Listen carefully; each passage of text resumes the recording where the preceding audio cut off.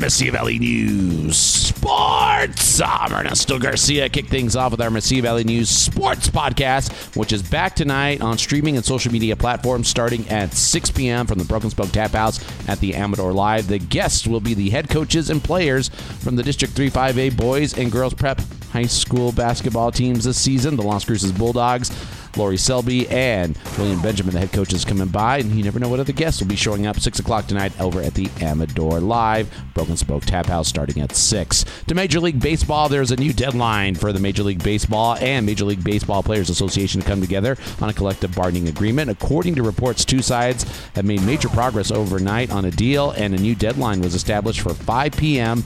today.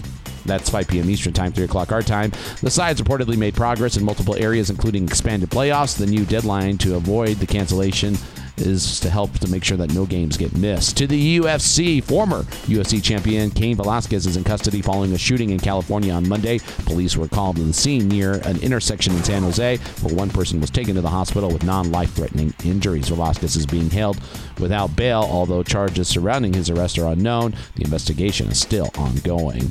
For Mesilla Valley News Sports, I'm Ernesto Garcia.